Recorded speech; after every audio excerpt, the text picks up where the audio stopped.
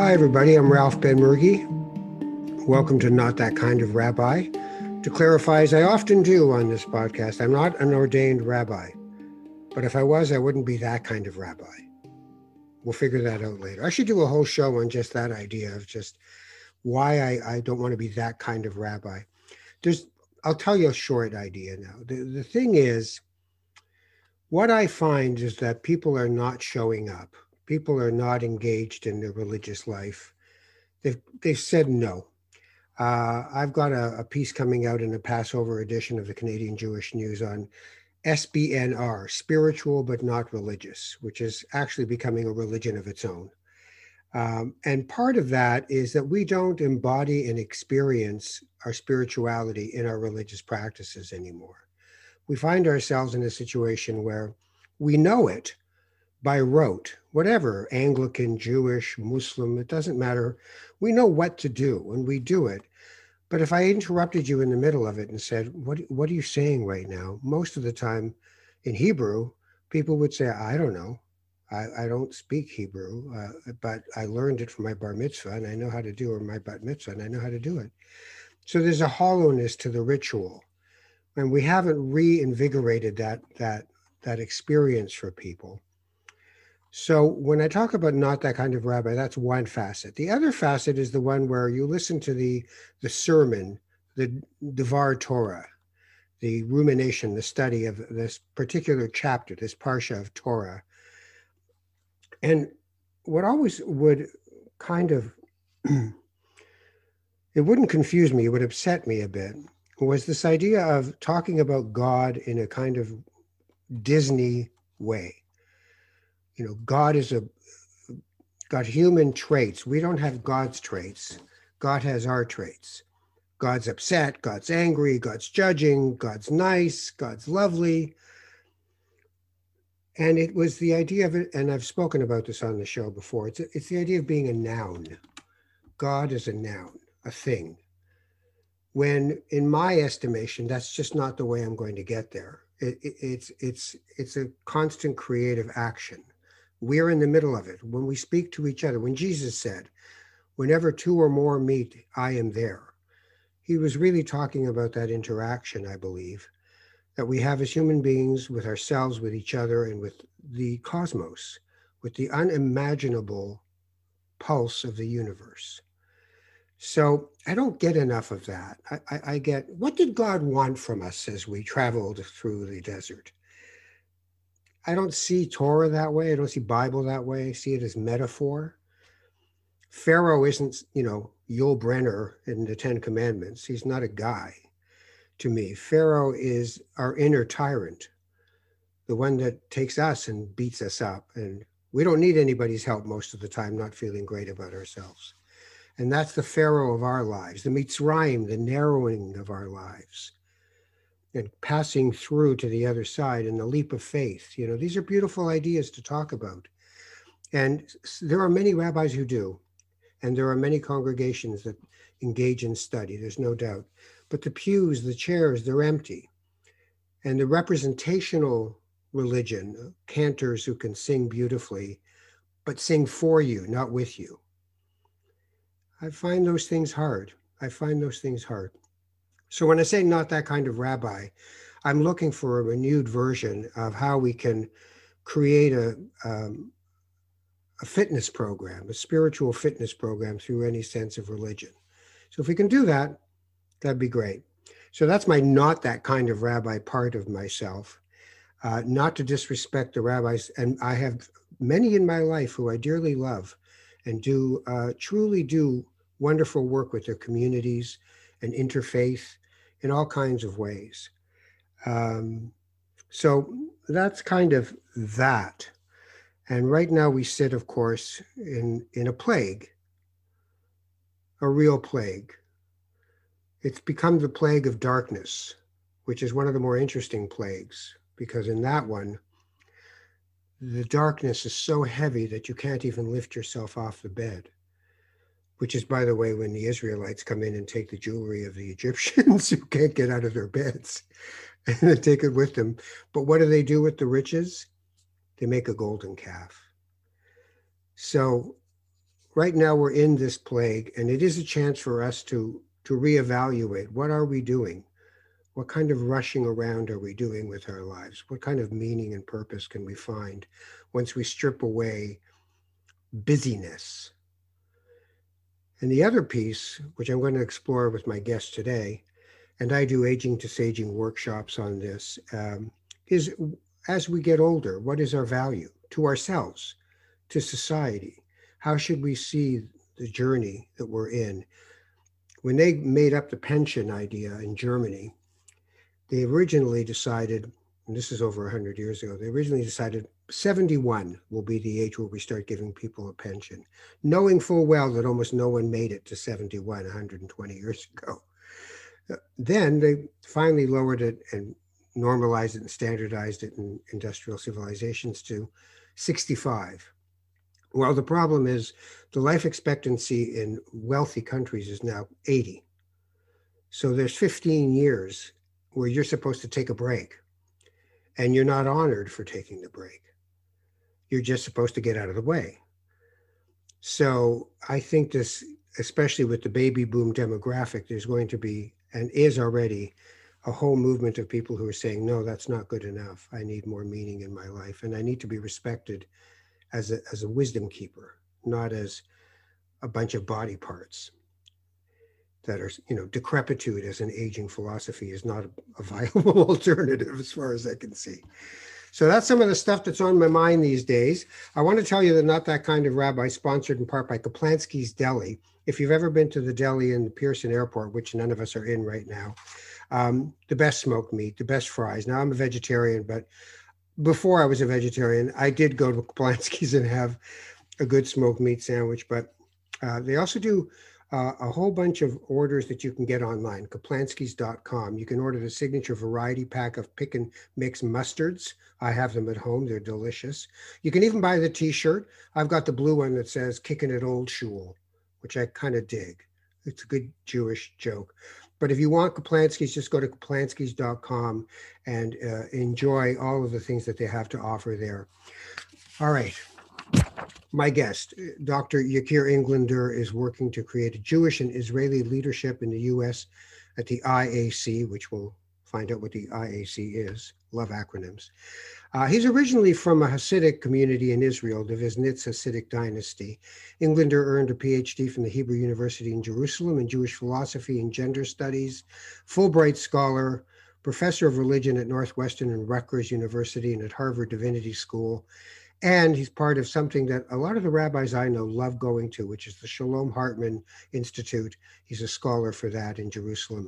And he also did Kids for Peace, which we could talk about. But I want to welcome him to Not That Kind of Rabbi. Dr. Englander, hello, how are you? I'm well. I'm well. As you said, we're in the middle of the plague, but I'm well. It's a time of a lot of pain when you work with community because it's not only our personal stories. I mean, there is something with a virus that force us to be isolated, and therefore we can focus, or we almost forced to be focused on our narrative. But it's also time to do a lot of chesed, to do a lot of help and support, because just to speak with another person can be such a huge support to each other. It's But true. I'm well. It's true. It's that narrative of who we are. I find it can be rather elusive. We can create a collage of memories that fit our narrative. We can worry our way towards the next part of our narrative. How do you see your narrative at this point, your story? So I think that I got one of the questions that we needed to ask ourselves, I think, in life, and I'm not sure how much we have freedom about that, is exactly how to design our narratives. Um, there is, I've learned that in trauma, one of the challenges is that the person who experienced trauma in the past, the challenge is that they experience the trauma again and again with no change. And this is the important part. I mean, someone who experienced trauma, but the trauma is not part of their existence, they succeeded to deal with the trauma. So the narrative of the event, like any narrative of our past, is changing. And the challenge with traumatic events is that sometimes they stuck.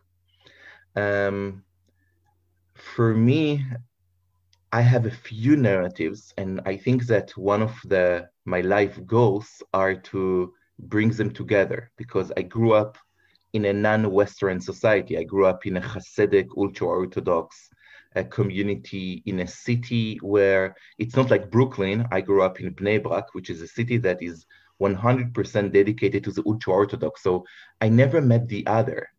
Um, and I got a lot of gifts by growing up ultra-Orthodox. I'm very thankful for that, but also some challenges. And my choice to leave the community with love, but also with huge pain for both sides, um, forced me and gave me the gift to join Western society. Um, in my specific narrative, in my case, I was forced naturally in Israel to join the IDF at the age of 22, the Israeli Defense Force, the military. And I served in a unique unit that definitely shaped all my life. My unit is the one that dedicated to identify the dead bodies of the Israeli-Palestinian conflict, and I did it during the second Palestinian uprising, which we call the second Intifada. And unfortunately, you can imagine how much work we had. And this definitely, deeply shaped my life. So as a result of that, two things happened to me. One, because of my Hasidic background, I decided to dedicate my work, my academic work, and my personal work to healing questions around gender, body, and sexuality, which is very unique and different in the Hasidic world. And the second, I decided to dedicate the fact that I life chose me to hold and hug, to give the last hug of so many dead bodies. I decided to dedicate it part of myself to create and to lead a youth movement, an interfaith youth movement for Muslim, Christian, and Jewish Palestinians and Israeli youth in Jerusalem and also in some cities in North America, which called Kids for Peace, as you mentioned. My goodness. So much in just that alone. When Yep. you first encountered the dead in the Intifada and you were 22, what what happened to you? I thought when I was asked to volunteer in this unit, I thought that I will be probably a good candidate for two reasons. One, because when I was 13, I really wanted to meet non-ultra-Orthodox people. So I had a business with my parents. I mean, we came to an agreement that if I want to meet them, but in a Hasidic modest way, I should meet them at the hospital in the hospice. So from very young age, my relationship with dying and death, we had an intimate one. So I thought that, so I was a Hasidic teenager, that all my vacations I did in hospice or um, in other departments at the hospital. And I was, putting tefillin for people who wanted to put tefillin, like older Hasidic men. I was feeding them. I was sitting, praying with them, psalms, or just did different things, cleaning them, and help them also when they died, Hmm. which is interesting teenager life. Yeah. So I thought that this will help me to be able to face this unit, and I think it's true. What I didn't take in account is that no one in the army have any idea how to do this work. We don't have a therapist. Hmm. It's a unit that no one want to serve there. So it's like kind of people who are the most weirdos in unhealthy. It's like they push people to serve there. So I had ex-Hasidic who is now a Jews for Jesus guy We had some Hasidim who are much older who, serve for 2 weeks. Some settlers who are so extreme that no one wants to give them a weapon. We had a bunch of people and with no therapists who are doing holy, disgusting work. Mm, Um, I'm not sure I can express that. I can express the moments, Ralph, of coming to the area. Sometimes you come with a unit. Sometimes it was just, unfortunately, accidentally. I was studying at the Hebrew University and a bus was exploded next to my home. So I was there before the first aid. Um, so there are questions that I will always carry with myself that I didn't do enough to save mm, people. mm, And then there is a smell. It's a smell that what Jews, I will say something very harsh. What Jews who survived, the concentration and death camps about the human flesh burning smell that I don't want to wish anyone to smell, and I cannot not know this smell ever in my life. It's part of me. right. And you can never clean yourself from the parts of the body. It's a trauma that's walking with us. Um, I try to take it to the places that I can heal with that. This is my goal in life. So, how can I take this trauma and how today I'm learning and I'm teaching, because I also teach in rabbinic school and I teach in different workshops in New York, how to touch each other with more humane and beautiful and vulnerable ways. So, in that vein, I read an article of yours in the Times of Israel on aging and the Hasidic attitude towards it, and it was just so lovely. Um, and one of the phrases that really caught my eye was the theology of flesh. Can you tell me a bit about what you mean by that? Yes, I would love to try. Because it's something that we need to create. I love your opening about the rabbi you do not want to be, and I think it's one of the questions that we must teach and ask is a question about flesh, and I will explain why.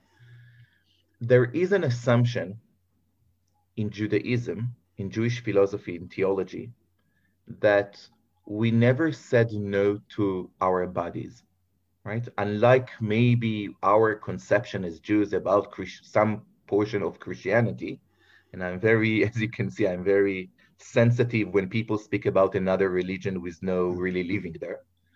Um, there is an assumption that Christianity or some parts of Christianity, they said no by joining monastic life, they saying no to the body.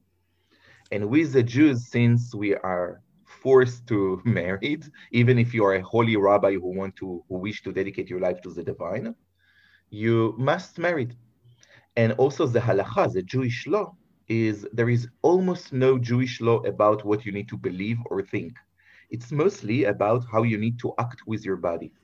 And therefore, the assumption is that we are welcoming our bodies. Now, we all know that it didn't happen all over Judaism. So today, the New Age Jews or the cool Jews or whatever, the hippie Jews, we go to the Hasidic movement at the beginning of the Hasidic movement. And where's the Baal Shem Tov, the founder of the movement, and some of the rabbis, right? Reb Nachman from Breslev, they were in the forest and they speak to God in the forest. It's very sweet narrative and I love it. What we don't take in account, and we need to be very serious about that, are two things. One, that the halacha, and again, I say it with huge amount of love. It's what I call inner critique. It's critique of people that we are part of something, right? I don't critique from outside. There is a problem that the halacha is mostly to control the body, is not to celebrate the body. It's not mindfulness. Now we try to bring mindfulness, but halacha is not mindfulness. Halacha is mostly, if you read the books of halacha, the Shulchan Aruch or Maimonides, etc., etc., it's mostly how to rule the body. It's not how to listen to the body. The body become a vehicle to do the Jewish law. It's like to express the Jewish divine law. but it's not that we are deeply listening to the body. Now, no critique. This is what was right probably to the Jews for many years, and it's fine. But today, I think that more and more we understand what actually the Talmudic rabbi understood, that the divine Tselem Elohim, the divine image, is also at least in the flesh, right? It's in our flesh.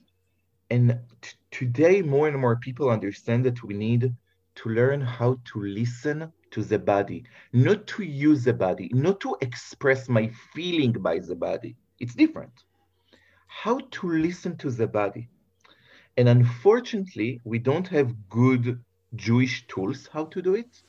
So this is a beauty where we can go and learn from other traditions, how they deeply learn to listen to the body. So the trauma, for example, if you want to touch trauma, you need to learn to listen not to your images only of the trauma, but also to where it's touch you in the body, and then doing things that will heal that. So the body is a place of healing, but it's also a place of pleasure, which is very important. And Jews, we don't professional in the Jewish tradition how to experience pleasure. We don't have tantra and other things. Mm-hmm. And the third thing, which is very important to my article, is how to listen to the memories, to the life that is inside our bodies. So in Western society, we think that young bodies are beautiful. Young bodies are innocent because it has a potential that was not lived yet. Older bodies should be beautiful because they hold now a lot of experiences of a world that I, as a younger person, will never experience because I didn't live that. And what we needed to educate the young generation and ourselves, and this is something that I grew up with, is how to learn to see that older people really beautiful and So, how to, so let yes, me, so there's so much in there. So, what we have now in a secular material society is a commodified human being. What use are you to me? One of the things you identified was, from the Hasidic point of view, is seeing life in cycles. right. And you described the pre-bar mitzvah, 13 or 12 years of age, as a cycle of being.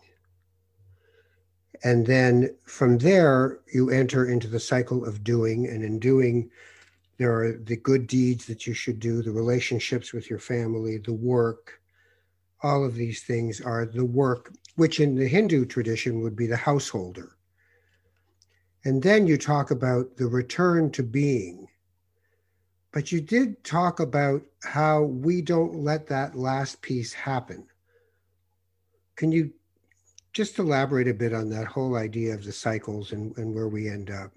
For sure, for sure. Thank you for asking. So it's so interesting when you look on the Hasidic boys, okay? And unfortunately, in the Hasidic community, and here is again critique something that I hope they are going to heal is mostly they focus on men and not on a woman. Yes. Okay, I mean, but this is for another dialogue if you wish. When you look on Hasidic boys, very young boys, until the age of 3, you are not allowed to touch their hair. In a way, they look exactly like girls. We raise Hasidic boys until the age of 3 as women, totally as girls. Now, yes, there are some differences, but general, they look as girls. We behave with them in many ways as girls, etc., etc. Why do we do that? Um, this is good question from anthropological point of view. Um, there is no Hasidic deep theology around that. It's a Because my fact. cousin did that. Yes. You And know, then they take them in the age of 3, to get we their hair take cut. them, yeah, to haircut, and also we bring them for the first time to the cheder, to the school of the boys, and we write the letters with honey, and they lick the letters. Think about the flesh of that. You lick the letter inside your body, right? think how much you That fall in part's love. fantastic. That is Amazing, amazing. I love that. right? So, and even after that, until the age of 13, if you go to Hasidic synagogues, and this is something that I love about that, you are not allowed to fast on Yom Kippur. Yeah. The children are eating all the Israeli snacks, like Bisli Bamba. It smells from here until it's all like big factory of Charlie and the Chocolate. And they enjoy Um, it too. They like they eating it in love front of it. you. They They just love eat. it. We had a thing. I'm Moroccan, so we had a thing of vishuelas, which was a strip Hmm. of dough that you roll in honey. So there'd always be some kid walking by you at about 2 in the afternoon eating a vishuela. You'd be like, Exactly. and Because I, the boys and girls could move freely from both sides of the wall. They could. The separation was no right. longer there. It's So true. so It's that's true. part of that sort of innocence of being Exactly. without It's the like, obligation to do. right. I mean, there is no halacha, there is no Jewish law that you need to follow until the age of 13. All what you do until the age of 13, it's called education. We prepare you, but there is no, you are not allowed, you are not um, forced to do it, Right. which means that there is some deep understanding that until the age of 13, the first part of your life, you need to be an observer. You need to learn just to be. You need to be like a cat, like a dog. They don't Right. try to do something in the world, right? Which is fascinating that our cats can be all day do nothing, but actually, in a way, they are living more than us. Well, they're living in the present. Exactly. They have no past to ruminate over or anxiety of the future. They're just right here. They're Buddhas. They're little Buddhas walking around our Yes, house. exactly, So we exactly. so we go into doing So after now bar we mitzvah. move to doing, and this is a place where it's very complicated because it's not black and white, right? I mean, even when you are doing, you need to have portions when you are still being. This is why we meditate. Some of us, we pray, right? Or we play. I mean, doing play is something that we need to hold in order to hold these moments of not doing, but being. So you can Right. see it, for example, when people go to nature. Some people who go to nature, at least I can speak with Israelis, when we go to nature, because we go many times after the military, all the time the men, they speak about like, okay, how many miles did you walk today, and how hard was the hiking and or biking, etc., etc. They do it as sport, or when you do martial arts, many people do it as sport. Some people, they do it as art. You are in nature. It doesn't matter how much you walk. It's the question is which kind of relationship you succeeded to do with the trees and the flowers, right?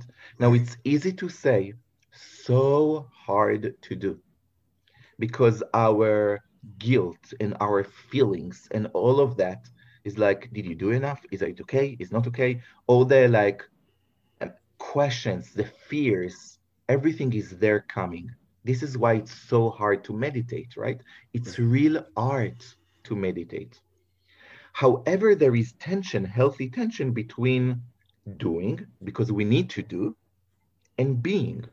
Now, some people choose to dedicate their life to mostly being, like Trappist monks and nuns, Right.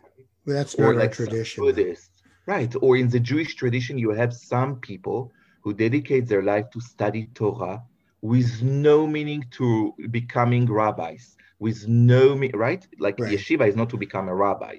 But here's another piece: the doing in the architecture of time, that Heschel talks about. That is part of what Judaism is the 6 days and the one day, is the Shabbat. The Sabbath is the being, the other days are the doing. So there's a way of reinforcing that through the strictures of observance. I love it, Ralph. So, for example, I'm so jealous when people tell me, like, oh, Orthodox people that are so narrow-minded, etc., etc. I say, tell me when for the last time you took your phone, seriously took your phone, put Yeah. it on a flight mode for 25 hours. Now, can Right. you do it once a week? Really? Really? Not using now your computer to connect to Facebook. Like seriously to disconnect. It's really hard. I don't critique anyone, but it's very hard. Now, in a way, your Shabbat can be a day of being, which is the essence of that, Yeah. you can very easily make it to another day of doing, Oh, which is yeah. what we need to prevent and to try not to do, right? And imagine if everyone in the world did their own Shabbat, you would have a 14% reduction in greenhouse gas emissions around the world right now. So Just the one of the things, unplugging, yeah, right? exactly. It's the unplugging. I mean, one of the tshuva that we need to do, I need to do, The is that turn, yes. yeah, right. We need to. I need to repair the fact that I was flying so much. Right. Now I didn't fly from March, and Baruch Hashem, thanks God, right? Yeah. I'm hurting much less the world, and this is a big, big tshuva, big healing and reflecting that I need to do, as one example. So many Right. We others. all have So them. right. So now I want to go to the third part, and here is what I think. I am listening. I love elders. Okay, I fall in love with elders from in the Hasidic community from very young age. So for me, hot people are much older. Um, Now it's not black and white because it's not sexually, etc., etc. But you understand the point. Yeah. Like I love being touched by elders. I love touching them. I want to be with them.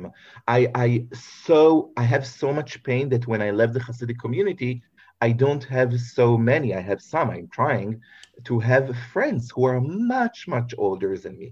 Like I yearn that. And so many of the people that I meet when I ask them, so tell me about your grandma, your grandpa, so many stories are coming. And then like, but they're not here anymore, so I don't have anyone else. Mm. This is pain, and I want to explain why. Because in Western dialogue or language, the feeling is that we continue to do until we die. And if we can't do, is a problem.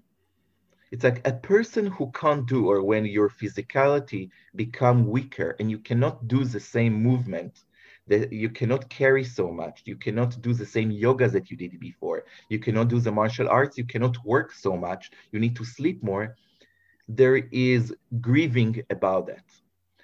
And part of the grieving is fine, but part of that is forced by our language and narrative that we need all the time to do.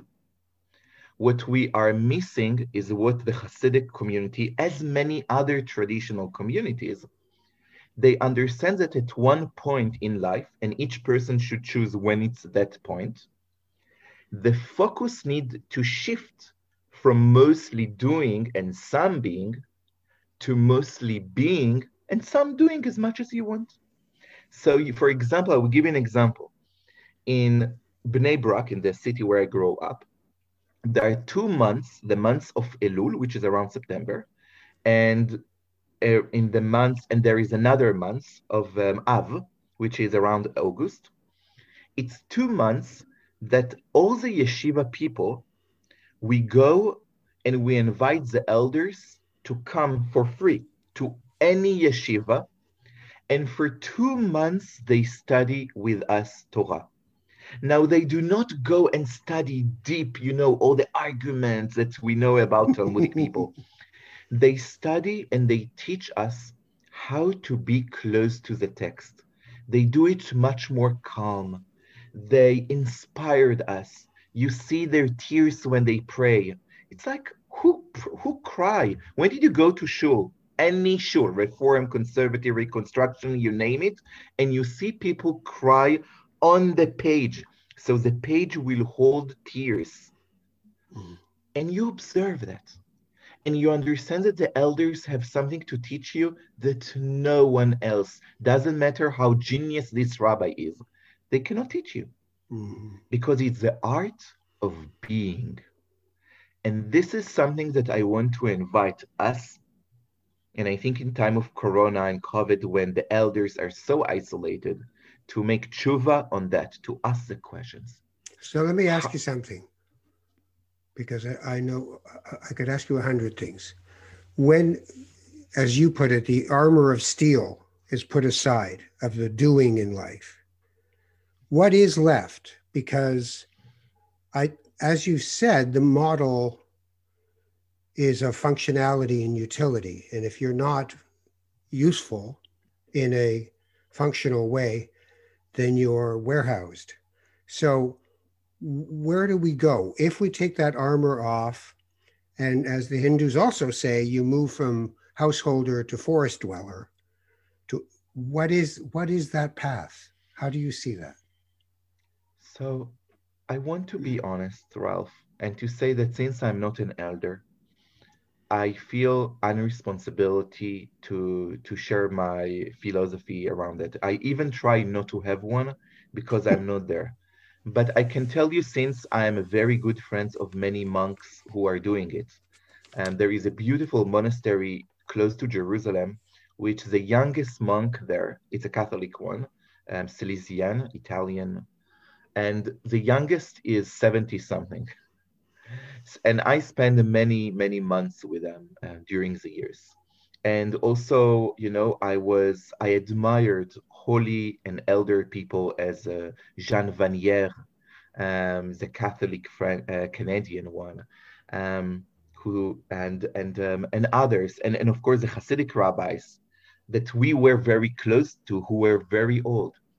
What I saw with them, what I saw with them that I admire is the gentleness that the person who stopped doing, the anava, the humility in a good way, in a positive way, when you understand that your role in the world is not anymore to try to create the right things, the right philosophy, the right theology, the right whatever.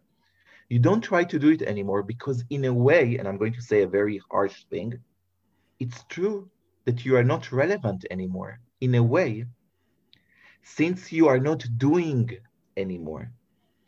But there is a whole new field that you need to do and you need to teach, which is the art of being, which is the art of how to hold all the memories.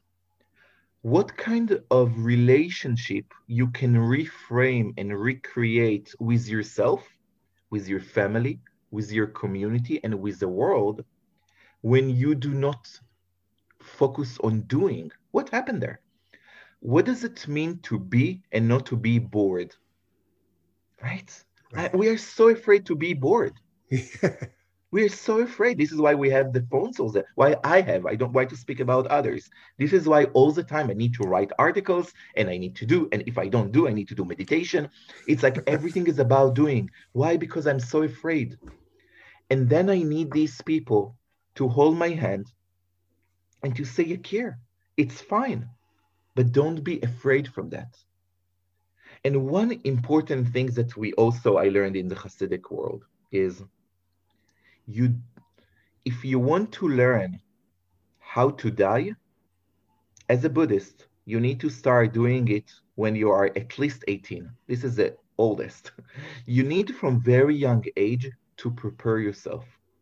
So the experience to walk towards death will be different. So I need to learn this art. I am now 44 years old. And I need now, which is late, but I need to learn how to walk towards the less part of my life in order that it will be beautiful, because I want my life to be meaningful and I have no tools.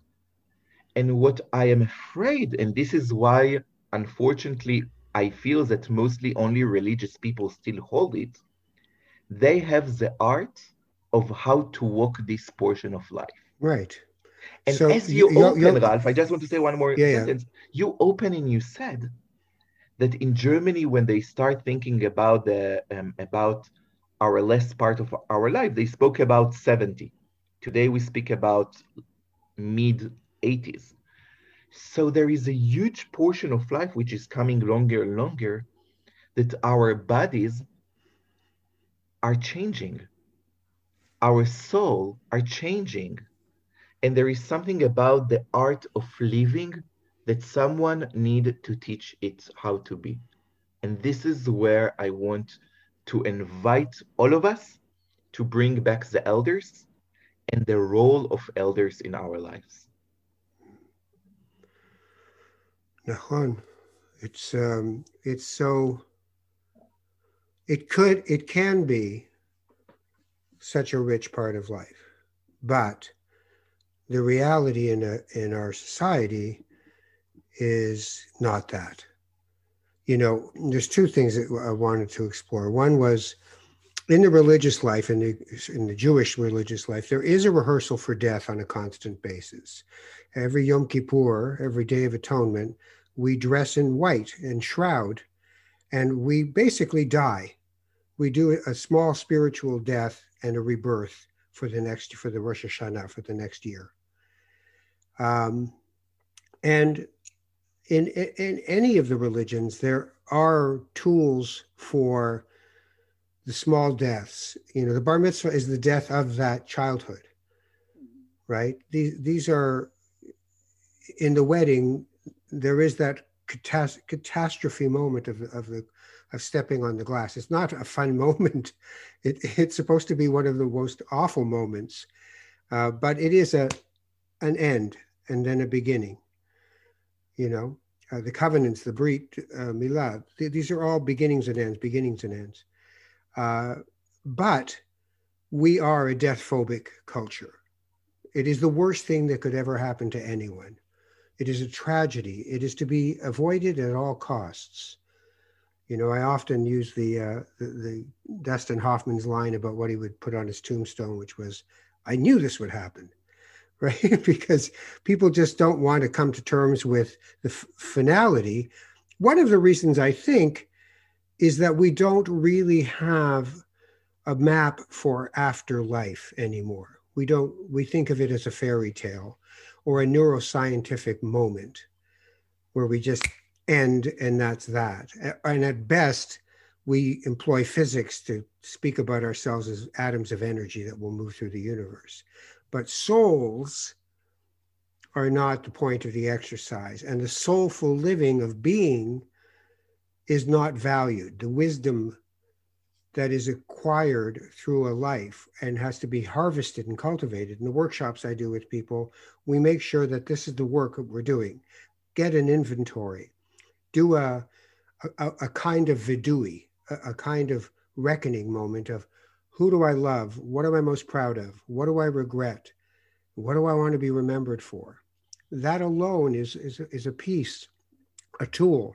But instead, we have devolved into warehousing ourselves. If you ask someone, would you want to be in a long-term care facility?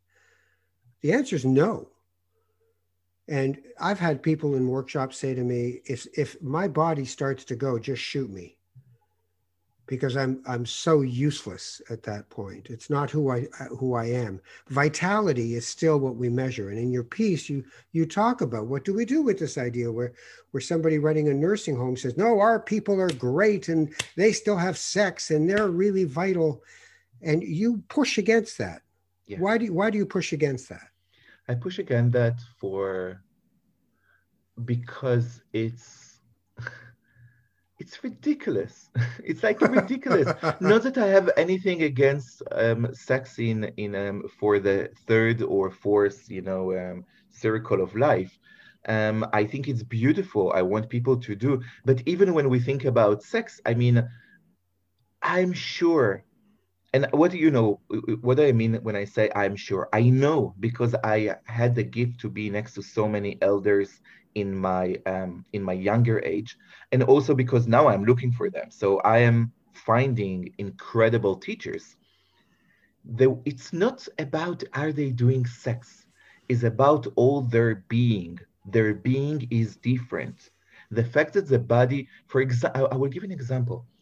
The way how an older person can hold your hand, can play with the hair, how they do it. This is what Jean Vanier, again, I go to him because he was one of my top rabbis as a Catholic, teacher. And he was working with people with very hard mental and physical disabilities. And he said that the art that they teach him is the art that he's now as an elder he tried to do, is how to create touch which is safe. So when when we say the elders even have sex, beautiful, good. If they want to have sex, have sex. But or when they have fun, if they want to have fun, great. I'm totally for fun.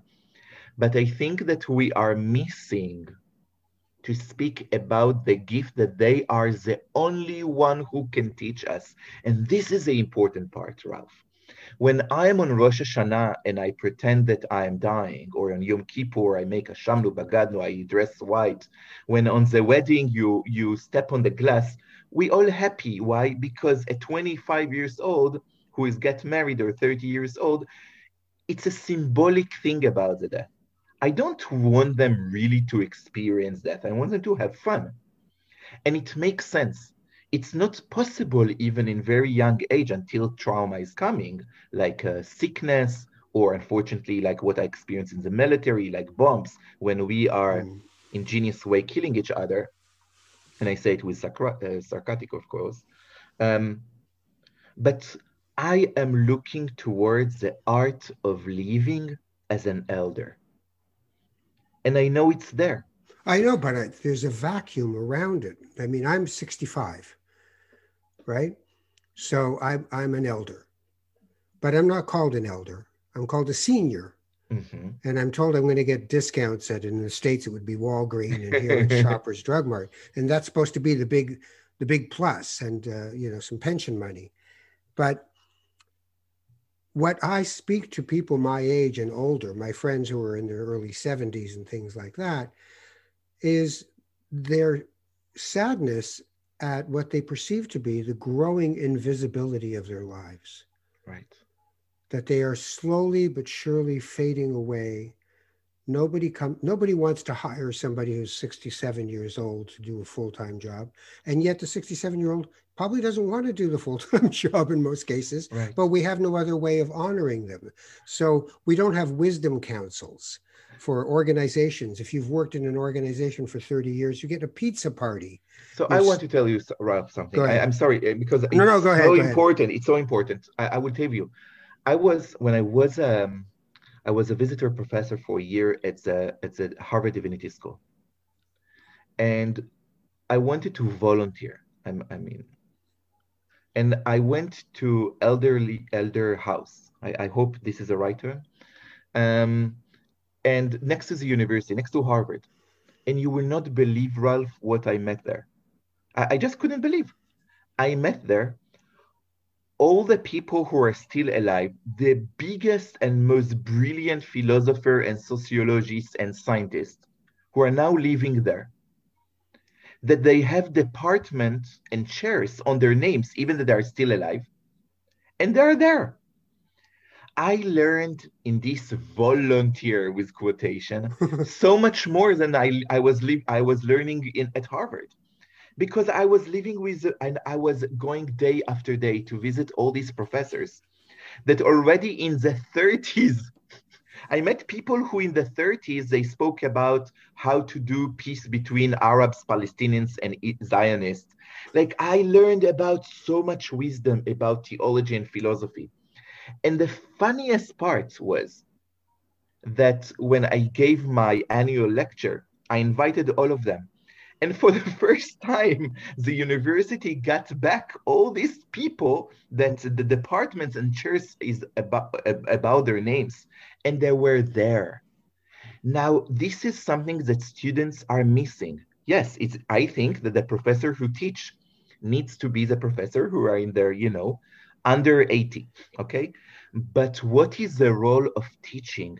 Not teaching the new materials. I don't want this professor who is the elder house to know all the new technology and the new science, but which kind of wisdom about not the knowledge, the wisdom of being an academic person, the wisdom of being a scientist, the wisdom of a person who was a MD and for years was being in a relationship with thousands of people in the 50s and the 60s and the 40s, which kind of wisdom they can give to my generation, and what is the loss when we do not have these spaces where they are going to teach us what's the wisdoms that we are missing. And this is something that I'm not going to not get. So, so I, as Yakir, I'm looking for them. And I can tell you that because of them, I was much better peace activist because I was speaking with people who study under MLK. Right. I was the first person that I met in America that we met with Kids for Peace. I asked to meet with John Lewis. He was not in his young age, but the wisdom that he gave us, it was about the language, the way how he tell me stories. When I listened to John Lewis, and he was not a young person then, I knew that I'm going to dedicate at least 15 years to do peace because he gave me the energy of what I want to look like when I will be in his age. I know what I want to look like when I will be 70. Yeah, you have 80. You have an aspirational piece. Thank you. Yeah, that you can see in front of you, and a renewing of purpose as life goes on. I have to say, we have to end, which is I'd love to pick up with you in another podcast in a little while, if you don't mind, because you're a man in his 40s with great wisdom. I will say that. And I want to give you a blessing for being a bridge from the Hasidic culture that you come from to the secular world that needs that wisdom in its beautiful form, and for renewing that kind of energy spiritually for yourself and for other people in your own ways. A beautiful thing for being with elders and for caring for those who were dying and dead. A very, very hard thing. Amen. So bless you, Yakir. Thank you very much. B'vakasha. I want to say thanks to everybody who's listening. I'm Ralph Ben Mergi. This is Not That Kind of Rabbi. Our sponsorship is from Kaplansky's Deli, my friends. Kaplansky's. By the way, if you want to get the mustard packages and stuff like that, go to kaplanskys.com. They have great T-shirts, hilarious T-shirts, and wonderful products for you. And there's the deli at the Pearson Airport. Eating at Kaplansky's is a wonderful thing, no matter what you're from. Like that old album used to say, you don't have to be Jewish, just enjoy the food. And there's a promo code. You can get 10% off any purchase if you put a NTKR for Not That Kind of Rabbi. I'm Ralph Ben Mergi. You take care of each other. Yakir Englander has been my guest, and I hope we get to meet again. Bye-bye.